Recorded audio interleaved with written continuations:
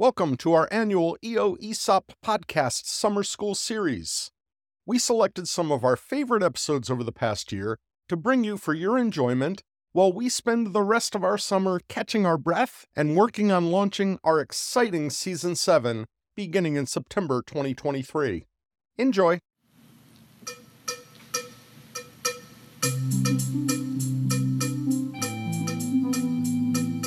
Welcome to the ESOP minicast. Thank you so much for listening. My name is Brett Kiesling, and as it says on my business cards, I'm a passionate advocate for employee ownership. Earlier this week, a member of my team at the podcast recommended I check out a great book called Becoming Trader Joe, written by Trader Joe's founder, Joe Coulombe, and co-written by Patty Civilleri. Now, you may know about Trader Joe's, which is a very unique grocer with a very cool vibe. But did you know that Trader Joe's almost became an ESOP way back in the 1970s? Well, it's true, and I'll talk more about that in a moment. As of 2023, Trader Joe's has 560 stores in 42 states, with more stores being opened regularly. In fact, in central Pennsylvania, where I'm located, we got our very first Trader Joe's location just about a year ago in the spring of 2022. Becoming Trader Joe's traces the origin and growth of Trader Joe's from its inception in the late 1950s, when it consisted of a handful of convenience stores in California called Pronto Markets. In the 1960s, Joe Coulombe considered the Southland Corporation, which owned 7-Eleven at the time, to be an existential threat to Pronto Markets, so he transitioned Pronto Markets into Trader Joe's. As regular listeners know, I was an ESOP trustee for 7 years, and helped to transition a number of companies into ESOPs during that time. My favorite companies to transition were those that had an employee ownership vibe long before they considered employee ownership. And there are plenty of references in Becoming Trader Joe that make clear what a good fit Trader Joe's and its founder would have been for employee ownership. 4 examples really stuck out at me. The first was the founder's focus on paying his employees well. In its early days, crew members and mates, as the employees are still called, were paid whatever the median income was at the time. That's not the median income in the grocery business, but rather of all employment. And this led to Trader Joe's employees being paid significantly more than employees of other grocery stores. Today, as some of my online research has shown, Trader Joe's pays an hourly rate that's approximately double the average hourly rate in the United States. The second factor is a correlation between salary and retention. Trader Joe's founder understood that if employees were happy and well paid, they would stay longer. And for a very long time, retention rates soared above industry standards. In his book, Joe Coulombe says that he's often asked why nobody successfully replicated Trader Joe's, and his answer was that nobody else was willing to pay the wages and benefits and thereby attract and keep the quality of people who work at Trader Joe's. The third factor was Joe's policy of interviewing every full-time employee every 6 months.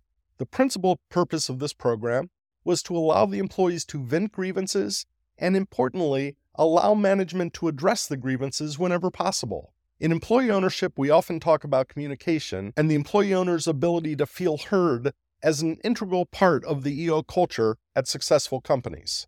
The fourth thing that stood out to me was Joe's commitment to what we now call open book management. In Becoming Trader Joe, he shared that his policy was always full disclosure to employees about the true state of the company's affairs.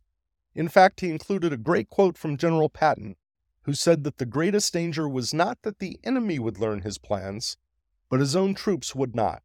In fact, at pivotal times in the company's history, Joe would write what he called a white paper, which others might call a 3 or 5 year plan, that included all of Trader Joe's opportunities and weaknesses and strategies moving forward. And he would then share this plan with all of the employees so they were on board with the company's mission and strategies.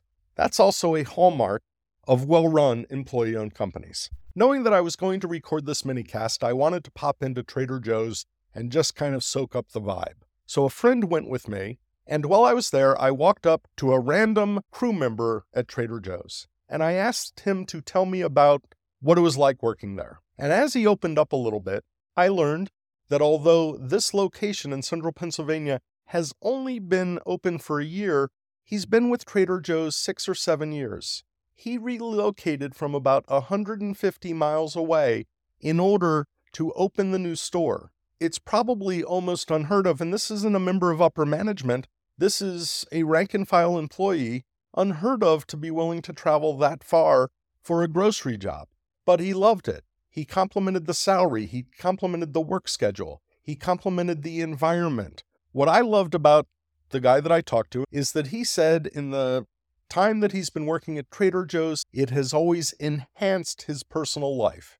His job has never interfered with his personal life at all. So I know talking to one person is not the end-all be-all of research, but I think it is telling that I went in with perceptions of Trader Joe's based on the book, and the first employee I struck up a conversation with reinforced everything that was written. It's a compliment to Joe Coulombe and what he has built and what has been sustained at Trader Joe's. Now about Trader Joe's brush with becoming an ESOP. In 1977, Joe was pretty far along to becoming employee-owned. They had hired the lawyers and even hired a valuation advisor to come up with a value for the ESOP transaction.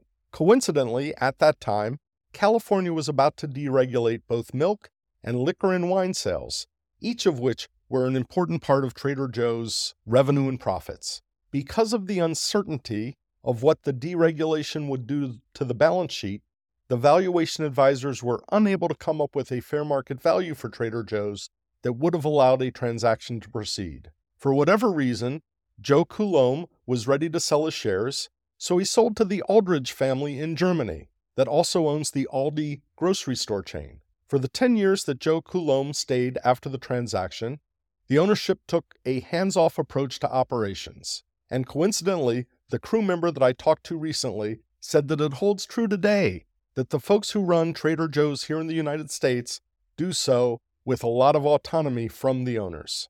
Trader Joe's is a very cool retailer. If you haven't checked it out, please do so. The product mix is amazing, the prices are very reasonable, the atmosphere and the vibe, you can truly feel like you're in an employee-owned place, even though it's not. So I hope you check out Trader Joe's. And even though the largest ESOP in the United States is Publix, a very large, well-known supermarket chain, I definitely believe Trader Joe's would have been a great employee-owned company. I also strongly recommend, if you like business, it's obviously detailed in the grocery business, but if you like business, if you like stories about how to grow a business, if you like learning about what techniques makes for a successful company, Becoming Trader Joe's is a wonderful book. It's very approachable, easy to read. You get the sense that you're kind of talking to Joe Coulombe, and I can't recommend it highly enough. With that, we'll wrap up today's minicast. Thank you so much for listening. This is Brett Kiesling. Be well. We'd love to hear from you. You can find us on Facebook at EO Podcast Network and on Twitter at ESOP Podcast. This podcast has been produced by Brett Kiesling for the EO Podcast Network. Original music composed by Max Kiesling. Branding and marketing by Bitsy Plus Design. And I'm Bitsy McCann.